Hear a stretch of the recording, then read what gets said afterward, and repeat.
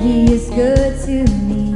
You turn my mourning into dancing, put off my rags and clothe me with gladness. And I will arise and I will praise you. I'll sing and not be silent. Thank you, Lord.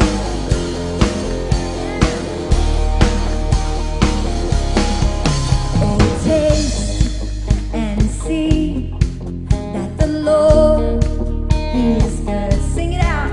Oh, taste and see that the Lord, He is good to me. You turn my mourning into dancing, put off my rags and clothe me in gladness. And I will arise and I will praise you. I'll sing and not be silent. Oh Lord, my God, I will give thanks to you forever. Oh Lord, my God, I will give thanks to you forever. Oh Lord, my God, I will give thanks to you forever. Oh Lord, my God, I will give thanks to you. Oh, taste and see that our Lord, He is good. Oh, taste and see that the Lord, He is good to me. You turn my mourning into dancing, put off my rags and clothe me in gladness. And I will arise and I will praise you. I'll sing and not be silent. Oh Lord, my God, I will give thanks to you forever. Oh Lord, my God, I will give thanks to you forever. Oh Lord, my God, I will give thanks to you forever. Oh Lord, my God, I will give thanks to you. I will live only for you. I will lift these hands up to you. I will dance before you. I will shout it out to you. I will live only for you. And I'll lift these hands up to you. And I'll dance before you. And I'll shout it. I will shout it out to you. Oh Lord, my God, I will give thanks to you forever. Oh Lord, my God, I will give thanks to you forever. Oh Lord, my God, I will give thanks to you forever. Oh Lord, my God, I will give thanks to you. Sing this one more time. I will live only for you. I will lift these hands up to you. I will dance before you. I will shout it out to you. I will live only for you. And I'll lift these hands up to you. And I'll dance before you. And I'll shout it. I will shout it out to you. Oh Lord, my God, I will give thanks to you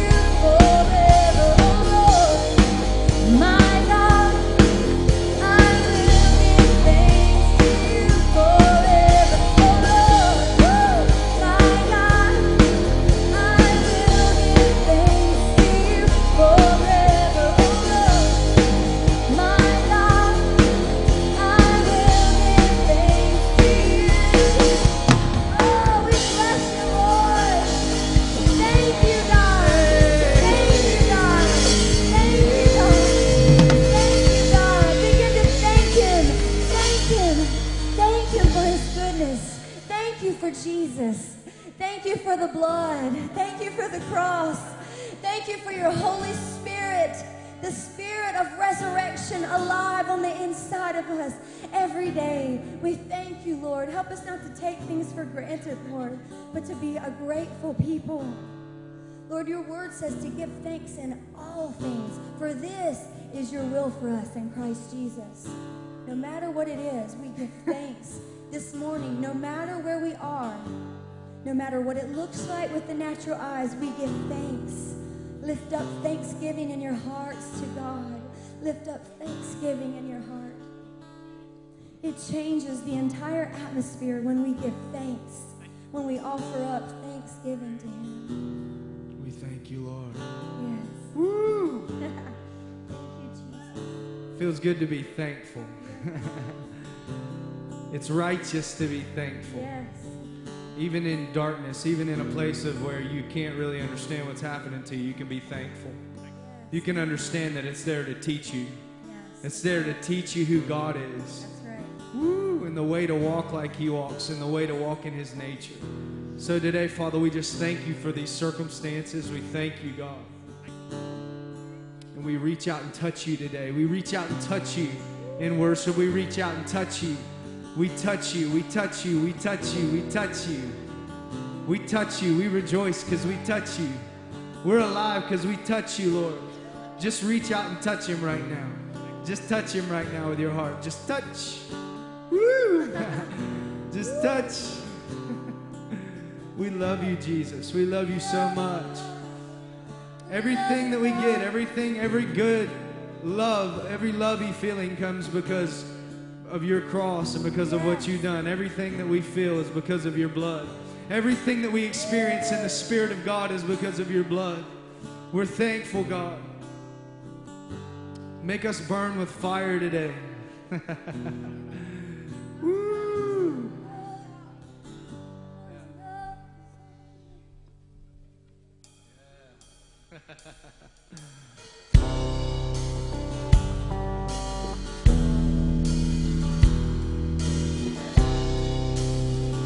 Thank you, Father. Hey, yeah.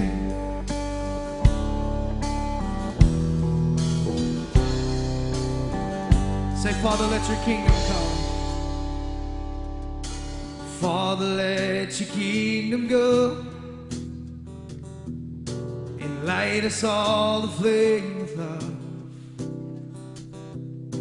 Our hearts belong to you and not in this world. Yeah, Jesus. And Holy Spirit, make us burn. Empower us to overcome. Our hearts are set on you and not in this world. Come on, give Him thanks this morning. We give you thanks for all you've done as we lift our hearts to you. And Lord, we embrace your kingdom come. Our one desire is you. We want to burn with the fire of the Spirit and overflow with the fragrance of Jesus as we delight ourselves in the glory of the Father's heart. Father, let your kingdom come. Father, let your kingdom go and light us all aflame with love. Our hearts are set on you now. In this world, we're looking at you, Jesus. Holy Spirit, make us burn. As you empower us to overcome.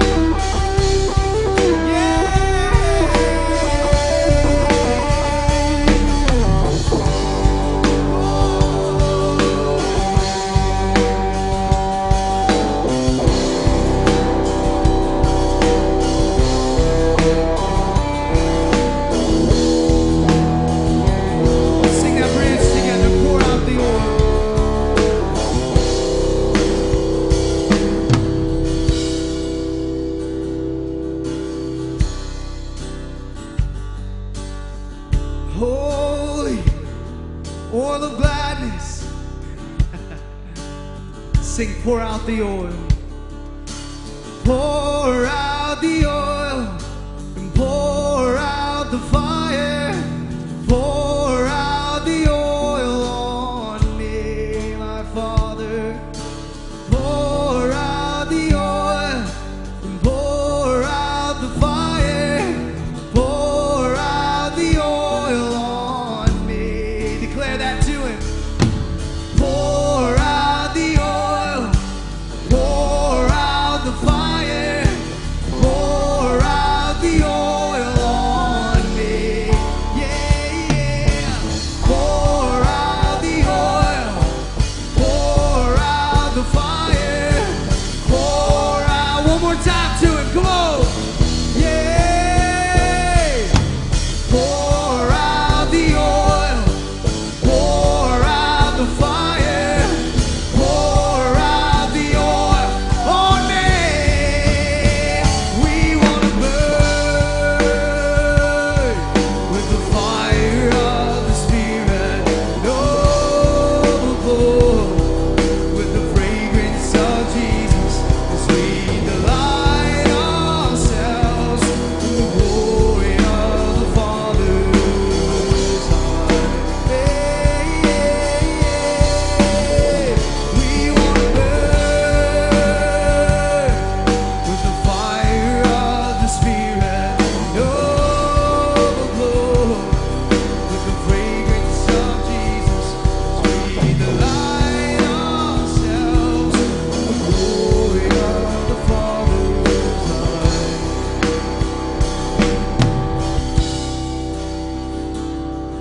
Hey, drip in your oil. Woo! But anyway, I just met Ron on Friday, and he's visiting in the area, and the Lord's given him a great revelation on the accuser of the brethren. You know, the accuser of the brethren stands before our God day and night, always accusing the brethren. Now he's the accuser, but his main weapon are the words of the church, believers that give him ammunition. And ourselves. Sometimes we are our own worst enemy. We accuse ourselves. We judge ourselves. But he has such a revelation, and I wanted him to come and share. I know you can't do much in just 10 minutes, but give us a foundation, and then lead us in prayer, breaking off accusations against us. Because those things do hold you down. They can... And if you judge someone, then that'll hold you down, because he said, with the measure by which you judge, you will be judged. So we're going to get rid of some stuff today. Is that okay? And just say, Lord, cleanse us, forgive us.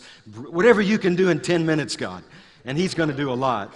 But I believe that. So no pressure on you. Just get us free of everything that we've ever had from birth and before birth. You know, Ron Horner, give him a hand. God bless him. I'm glad there's no pressure, aren't you?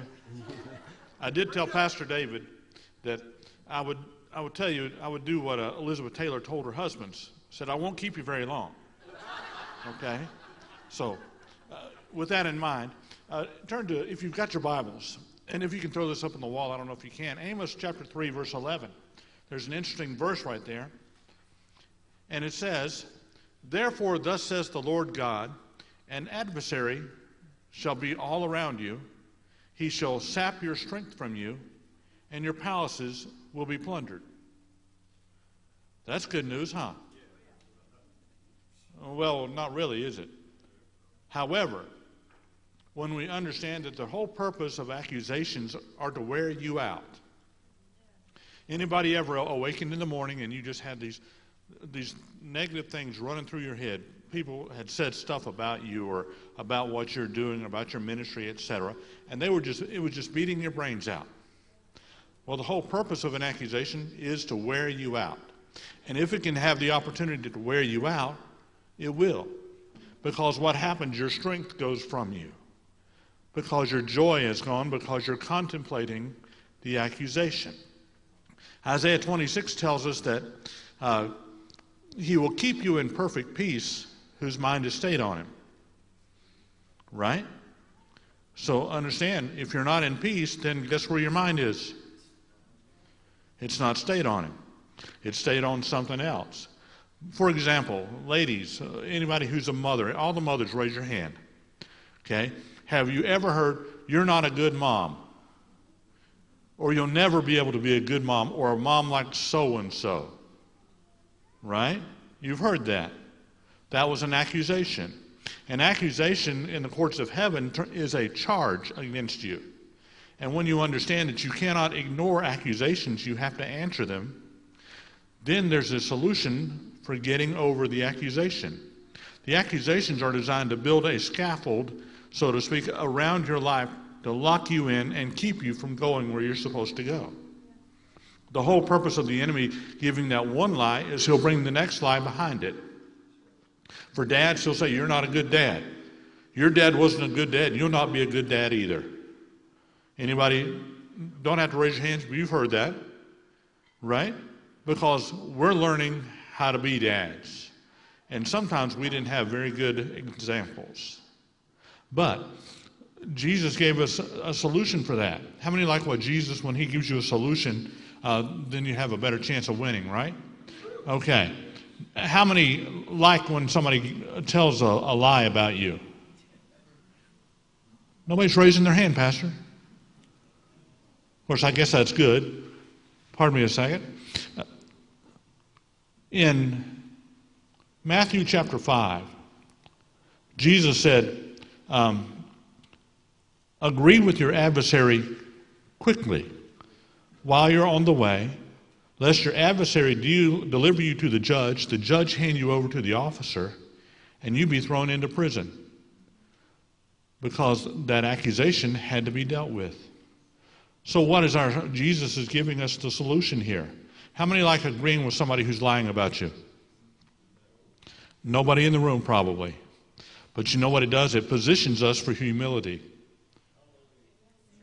And if we're positioned for humility, then we can bring change in ourselves and in the situation. Arrogance will never bring change to a situation. It will make it worse. If you don't believe that, just watch the politicians over the next few months as they're jockeying for position. Arrogance is going to try to go out the roof with some of them because they think they're God's gift to everybody. Okay? But when Jesus told us in Matthew chapter 5 that we are to agree with our adversary quickly while we're on the way, then that tells us there's a step to freedom inside of that. And if we don't dismantle those accusations, there's a thing in court called a default judgment, which means if you don't show up, the other guy wins. Anybody know what I'm talking about? You've read about those. The trouble is that we've had all these accusations against us, but we've never gone to court to dismantle the accusations. So the enemy won a default judgment against you, against your life, against your ministry, and you wondered what happened because you didn't even know there was a court to go to. It's helpful to know that there's a court, right? Okay. Well, I was asking the Lord one time when I heard the phrase courts of heaven, and he said, study that. So I did. I came up with 3,500 verses the first round. Okay. I studied a little bit more. 4,300 verses. It sounds significant, doesn't it? Then I did some more studying, and there are over 5,000 verses related to the courts of heaven, but we've not known to look for them, and therefore we haven't had the benefit of all that's in there about them. Jesus wants you free from every accusation. Have there ever been any accusations against this body of believers here? Has anybody ever heard one here? Raise your hand if you have. Okay. Those accusations, unless they're dismantled, will stand in the courts of heaven because the judge can only rule on the evidence that's presented. And if you haven't shown up for court, guess what? He's winning. However, Jesus gave a solution for us in that Matthew 5, agree with your adversary quickly. So everybody hold up your one finger. Point number 1, agree with the adversary. You don't have to like it, but you can agree with it because The second step is we're going to confess it as sin. Because if you had done it, it would be sin, right? How many know the devil is not accusing you of nice stuff? It's usually ugly stuff, bad stuff, disheartening stuff, condemning stuff. Number 3, after you've confessed it, because in 1 John 1:9, if we confess our sins, if we agree with what God says about our sin, he is faithful and just to forgive us, correct? But we need to do one step further. We need to repent of our involvement in whatever that accusation was, because many times those accusations have a seed of truth. We've actually given ammunition. How many have ever said a bad thing about your kids? Be honest. How many kids have said bad things about your parents? That's the rest of us. Okay? Those things that you said became accusations in the courts of heaven against the person against whom they were spoken. And because we never addressed it, it's still sitting up there with a default judgment, waiting on somebody to dismantle the accusation by agreeing with the adversary, confessing it as sin, and repenting of it. And then step number 4 is getting the blood of Jesus applied to your situation. Because the blood of Jesus answers every accusation. The book of Hebrews is loaded with how it answers our sin, covers our sin. And God wants us free from our stuff. He wants His church to walk in freedom. I did a seminar on the courts of heaven in Spartanburg back in November. And the pastor of the church, he had never understood the power of accusation. Because, for example, when I asked the parents if you said bad stuff about your kid, what the devil is saying, even his mama says this about him, so it must be true. Even his daddy says this about him, it must be true. Can you imagine that happening in a courtroom? The words that we speak provide ammunition to the enemy. Well, this pastor said, I was just ignoring the accusations, thinking they weren't bothering me. But he said they were bothering my ministry. And he began to deal with the accusations and dismantle them. They've had a release of the Holy Spirit in that place. Since that time, he said, it's ongoing. More and more freedom, more and more stuff is happening because they're dealing with the accusations and shutting those things down. Because if you don't answer the accusation, it will stand. Okay? Jesus tells us again in Matthew, he said, the words that you speak, they become, well, we're going to give an account for every idle word. An idle word is an unemployed word, a word without real purpose. And he said, by your words, you're going to be justified or condemned. So everything that you've said, every word that you speak against somebody, especially when you say things out of frustration, those things destroy people. They set them up for failure. And so we, as a people, we need to realize that in 2 Chronicles 7:14, he says, if my people who are called by my name will humble themselves and pray and seek my face and turn from their wicked ways, the world will respond to a church that is repentant. They cannot respond to a church that is not repentant. So as we repent for what we have cooperated with, then we can give God some room to move and change some things. Every parent who has ever heard, you are not a good parent, you'll never succeed as a parent, or your kid's messed up, and he tried to beat your brains out because of your parenting skills, stand to your feet. Okay? Every parent. Because in some point, somewhere along the way, the enemy is likely beating you up over your parenting skills or the supposed lack thereof. Would you agree with that? So our first step is, Father, we come. I've already gone and done preparatory work within the courts. Okay? So we're simply just standing as a people. We're saying, Father, I come in the name of Jesus. I agree with the adversary. I don't like what he said, but I agree with it. And it is sin. And I confess that as sin. And I repent of my parenting, my lack of parenting skills and not relying on you to be my father, to teach me how to parent. Can you agree with that? We need God to release us from the things that have been holding us back. So, Father, in the name of Jesus, every time we've been a bad parent, every time we've said things against our children that have caused harm to them, we ask you in Jesus' name to release us and release them from the sin of that. Father, I forgive my parents for the things they said against me. I release them. I ask in the name of Jesus that the blood of Jesus be applied to that sin, to my sin. And so as a people, we can say, Lord, you are our Father and the one who teaches us how to be a father. Father, help us to identify the accusations of the enemy, because when we identify those accusations, we are unveiling his strategy against us. Teach us how to unveil those strategies, Father. Father, grant your people here a release of revelation and understanding of how to deal with the adversary and the accusations. Father, the accusation against this house that it's a bunch of stiff-necked and prideful people. Father, we agree with the adversary and we confess that as sin, Father. We ask in the name of Jesus that you would forgive us for our sin. We repent for our hard-heartedness, for our stiff-neckedness, for our stubbornness, for our self-willedness, Father. Father, we repent for the pride and the self-righteousness that we have carried.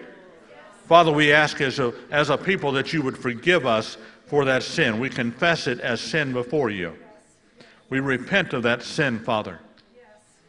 Father, by the name of Jesus, we ask that the blood of Jesus be applied and that accusation would be completely annihilated, that freedom would come to your people, that we would no longer be bound by the accusation that they are a bunch of self-righteous, self-willed people. God, unveil to us the things that we need to repent of. Unveil to us, sir, the accusations that have held us back. Every accusation. Every accusation. Father, where there have been accusations against this people that they do not maintain their word. Father, every time we failed you in that, Father, we agree with the adversary. We confess that as sin. We ask you in Jesus' name. We repent of it. We ask you to forgive us and cleanse that accusation from our lives.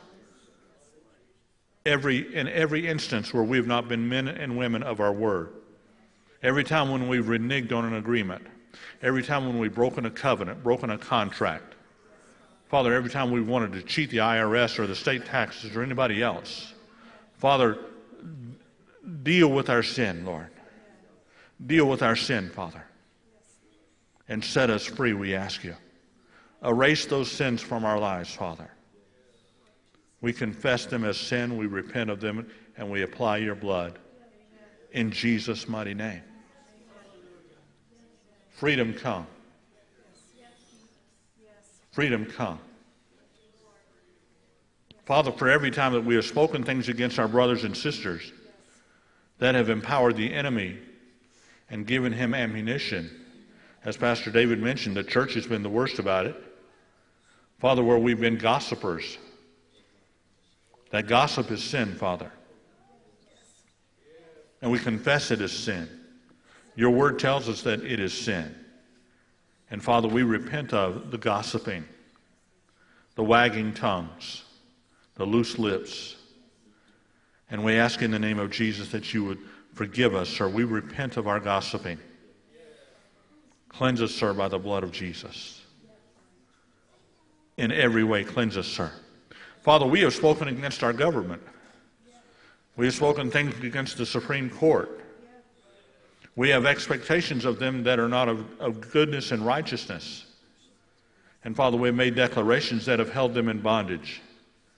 And Father, we confess that as sin. We agree with the adversary that we have been a rebellious people toward our own government. And we ask you in Jesus' name to forgive us for our sins, sir.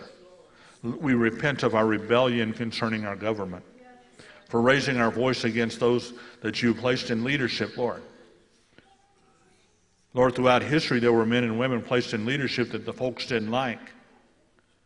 But that did not give them the right to speak against them and curse them. Father, we need those curses erased from the Supreme Court, from every one of them.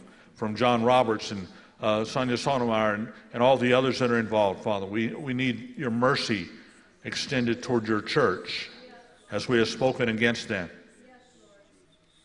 And Father, we confess that as sin and we repent of it, sir. And we ask the blood of Jesus be applied. Blood of Jesus be applied. Help us examine ourselves so that we own up to what we have done. Make us a repentant people, sir. A repentant people. In Jesus' name. Do you know what is going to happen on this April 30th, this Thursday, is the Washington's inauguration, the anniversary of George Washington's inauguration. And you know where it happened, don't you? It was in New York City, right there in the shadow of 9/11. Most of you have read the books, and you know about St. Paul's Chapel, where Washington dedicated our nation to the Lord on April 30th, 1789.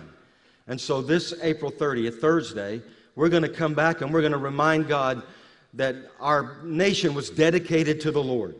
And we're going to pray in accordance to that, but it's really a miracle. You've read the story of how the buildings around that chapel were destroyed, but not the chapel, that God preserved supernaturally.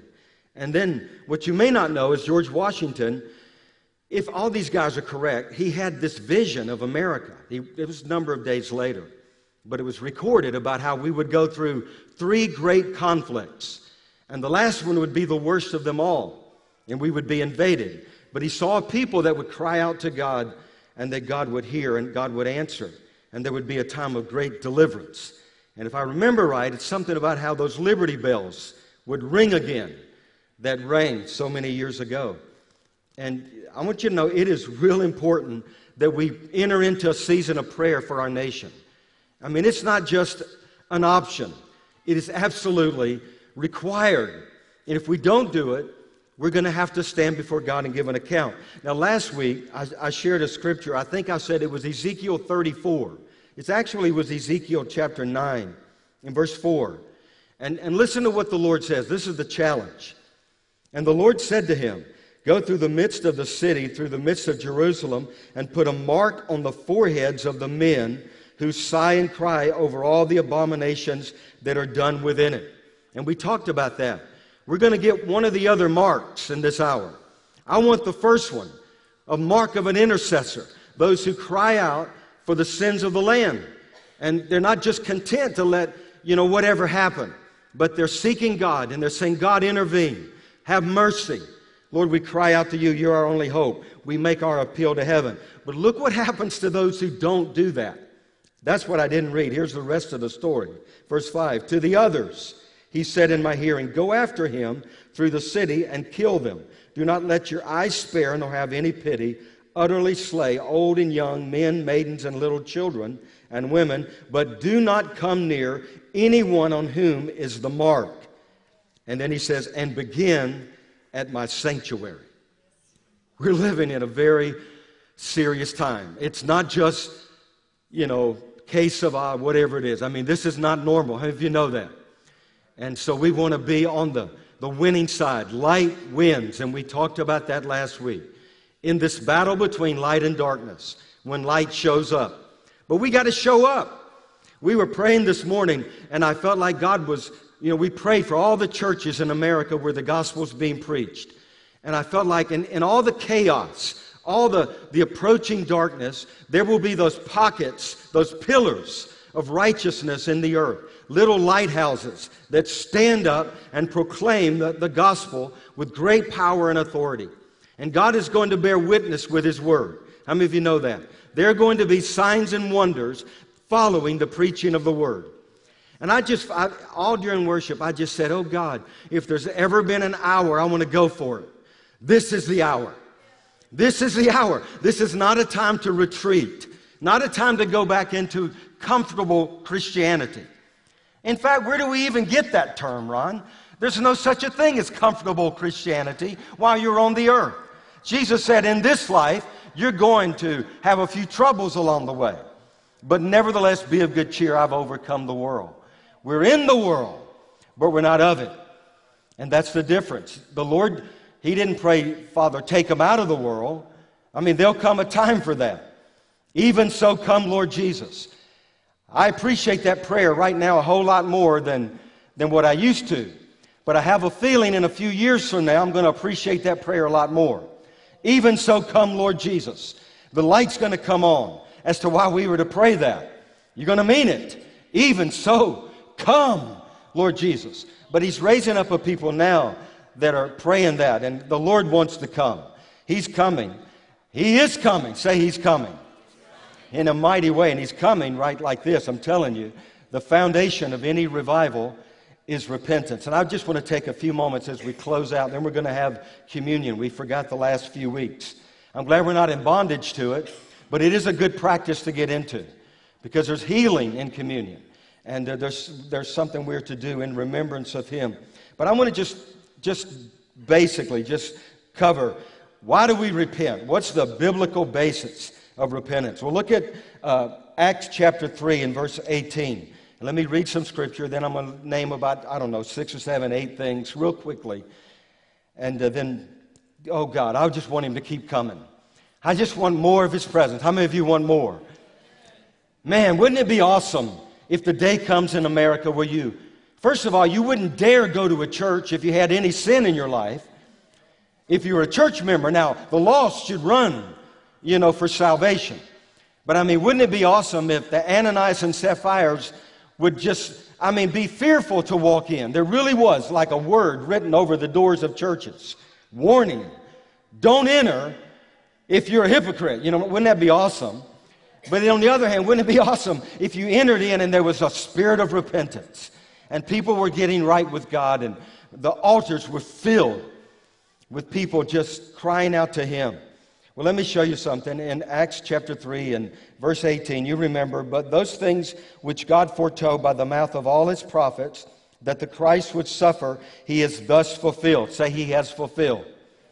And so He did fulfill all the Old Testament prophecies about the Messiah. But there's more to be fulfilled. Say, there's more. There's more for our nation. There's more for your family. There's more for you. There have been prophecies spoken over your life, over my life. And I'm going to go out swinging. I want to see everything fulfilled that God had intended for me. And you ought to be the same. We're not going to rest with just doing half of what He's called us to. We are His workmanship. We're created for good works, works that He planned beforehand that we should walk in them. So here's the key. Repent, therefore, and be converted, that your sins may be blotted out, so that times of refreshing, say refreshing, revival, awakening. Just His presence, because it goes on and says that times of refreshing may come from the presence of the Lord, and that He may send, here He is, Jesus, who was preached to you before, whom heaven must receive. Until how long? Heaven's going to retain Him until we're in a mess. No, until the restoration of all things which God has spoken by the mouth of how many of them? All the holy prophets for how long? Since the world began. So that means all the way back, at least into the beginning of the church, because all the Old Testament prophecies were fulfilled in Christ, right? Every to the T. Those messianic prophecies of His coming the first time. We know He's coming a second time, and there are many prophecies about that haven't been fulfilled. But there are also prophecies about you, about me, about Moravian Falls. Somebody's got to go to war until every word that God has spoken over this place is fulfilled. Anybody can come around and hang around a while and then drop out and then accuse those who hang behind, as being less than what God's called them to be. We learned from Ron, just agree with them. We are less than what we're called to be. But the story's not over yet. It's just half been told. And we believe in thus saith the Lord. Whatever's been written about us, we believe. And so somebody's got to stand up and agree with heaven. Let whatever's done on earth, let it be done. So let's just read the rest of it, then I can share the points. And let's just stop right there. We can go on and read about Moses. We'll do that at a different time. So what is revival? Here's some things about it. Number one, it's the message Jesus came to preach. I've heard people say, man, you ought to preach like Jesus preached. You know how he came preaching? Repent. That's what he said. Repent, for the kingdom of heaven is at hand. Now, if you preach that, you're preaching like Jesus preached. And because that's the message of the kingdom. And then it's the only message that'll change the heart of men and women. It's the only thing. The word means to change direction, but it also means to think differently about something, to reconsider. Nineveh, a wicked city. It was great in its size. It also was great in its wickedness. And if there's been any city that God would have been justified in judging, it would have been Nineveh. Now, he did judge Nineveh later, but there was a time when Jonah preached, and what happened? The king listened. The king took notice. Something happened. You know, the heart of the king is in the hand of the Lord. That king listened up to the preaching of Jonah, and what did he do? He repented, and he led the whole nation to repent. And God spared. In fact, the king said something about, who knows if God will not relent and not judge. And that's exactly what happened. And you read about the wickedness in Nineveh. I'm telling you, there are things going on in America, but there was a lot going on in Nineveh. And God had mercy. And then number 3, repentance is a gift. Don't ever forget that. Listen, if God brings a spirit of repentance, it is because of God's graciousness. It is a gift. And I want that gift to remain as long as possible. I don't want to turn it away. I don't want to close the door. Repentance is a gift. Then fourthly, repentance is the goodness of God. It is the goodness of God that leads you to repentance. It's actually almost too good to be true. Donald Young, you guys know Donald. He's a friend. He shared this vision that he had. Actually, it was a dream. He and his wife were with me recently in the office, and we were just sharing about the Lord. And Donald said, David, I had a dream impact my life like no other dream. Let me hear it. He said, in the dream, we were taking a test. It was like the test of life, my wife and I. And we gave the test to the Lord. And the Lord took a big red pen, and it's like he didn't stop marking. And then he showed it to us. He said, we missed everything. Every single answer on the test we missed. And I thought, oh, woe is me. You know, this is not good. I missed everything. And then the Lord at the bottom wrote with a big red pen, passed, and gave it to them. He said it blew him away. He said, God, it doesn't make sense. I failed you. And the Lord looked at him and said, I want you to know my blood covers a multitude of sins. There's nothing greater than my blood. You run to his blood. That's why he died. There is no other antidote. It never will be about our righteousness. Wow, we finally got it right. We finally did it right. I finally know everything I need to know. Listen, if you get there, tell me how you did it. The only way I know is through the cross. It's through the blood of Jesus. It's righteousness. He is my righteousness. He is my holiness. And I'm going to run after him as long as I live. And then it's the message that precedes forgiveness. In fact, there is no such of a thing as forgiveness without repentance. But it's what opens the door to the blood of Jesus. I don't know. A nation will be judged unless it comes to repentance. That's the only other key. The only way is repentance. And then it leads to genuine revival. Got to tell you this quick story, Ron. You'll appreciate it. I think you were a former Baptist, weren't you? Back in our early days, he and I, that's why I can bear witness with him. I know his journey. And I know what the Holy Spirit did to get our attention.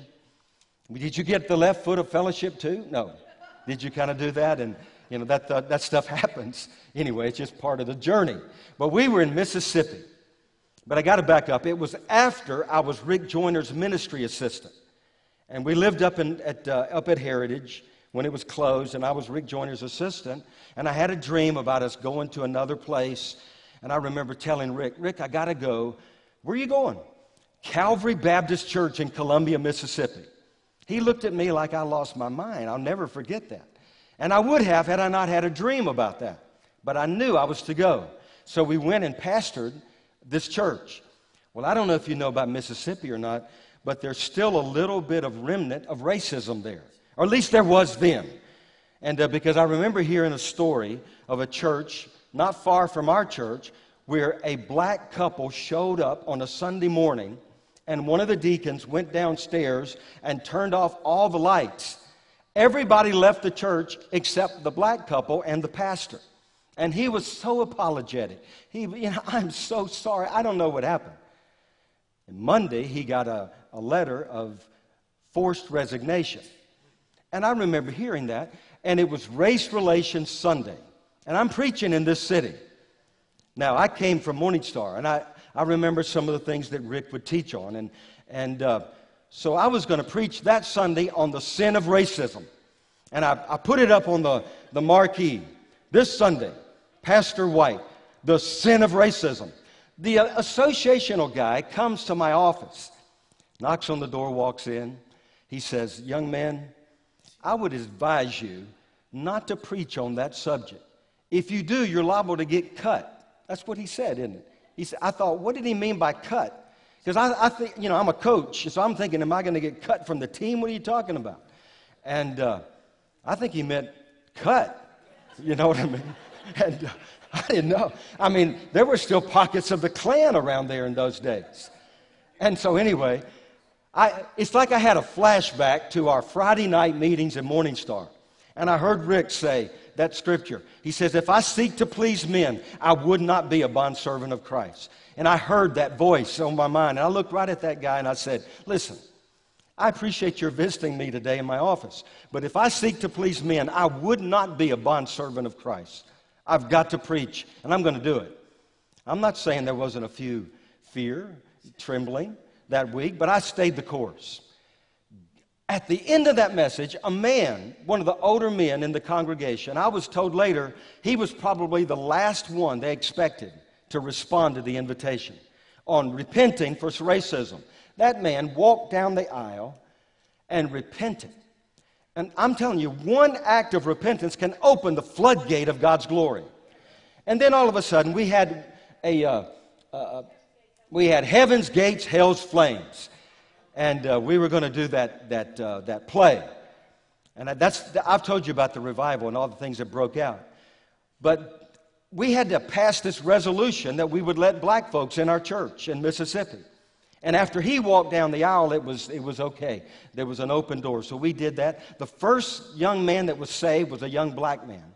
Young black boy who ran the lights at Heaven's Gates, Hell's Flame. He was the first one baptized, first black person ever baptized in that church. Maybe in South Mississippi in a white church, you know what I'm talking about.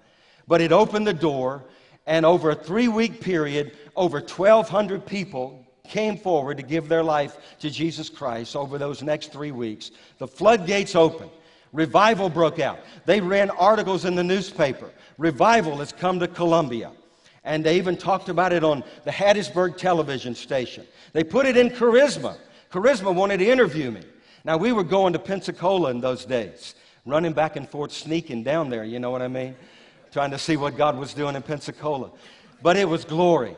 One act of repentance can open up the floodgates of revival. God, let it happen again in America. And then it makes the way for the Lord's presence. And the presence of the Lord, you look it up in the Greek, it speaks of His face, the face of the Lord. We want to see His face, not just His hand, but His face. And then it's the key that brings healing to the land. Ron spoke about it. 2 Chronicles 7:14. If my people which are called by my name humble themselves, pray, seek my face, and then do what? Turn from the homosexuals' wicked ways. No, turn from their wicked ways. Then I'll hear from heaven, forgive their sin, and heal their land. Healing of our land is not a very difficult thing to our God. The problem is us. God, we humble ourselves. We repent, and we turn to you, and then we'll see what God does when He shows up. And then the purpose is restoration. the restoration of all things spoken of by the mouth of all the holy prophets since the world began. So just think about it. All the promises over Moravian Falls, all the promises over you, your family, your son, your daughter. Listen, when God shows up, when His presence rolls in, those promises begin to break out. They begin to come forth. Unanswered prayers all of a sudden get answered. Things that you gave up on, you'll find God never gave up on. And there'll be breakthrough after breakthrough after breakthrough when the spirit of revival shows up. And we want Him. We've got to go after Him. There's restoration. God doesn't want those words to return void. He said, my word will never return void that goes forth out of my mouth. And that's what we're contending for. The restoration of all the promises, all the prophecies spoken since the world began. How many of you know what I'm talking about? Man, we got to contend for it. Somebody's got to go to bat. Somebody's got to pay the price. And I have a feeling it's going to be a great price. It's worth it. It's worth it. It's worth it to see the Lord's kingdom come and His will be done.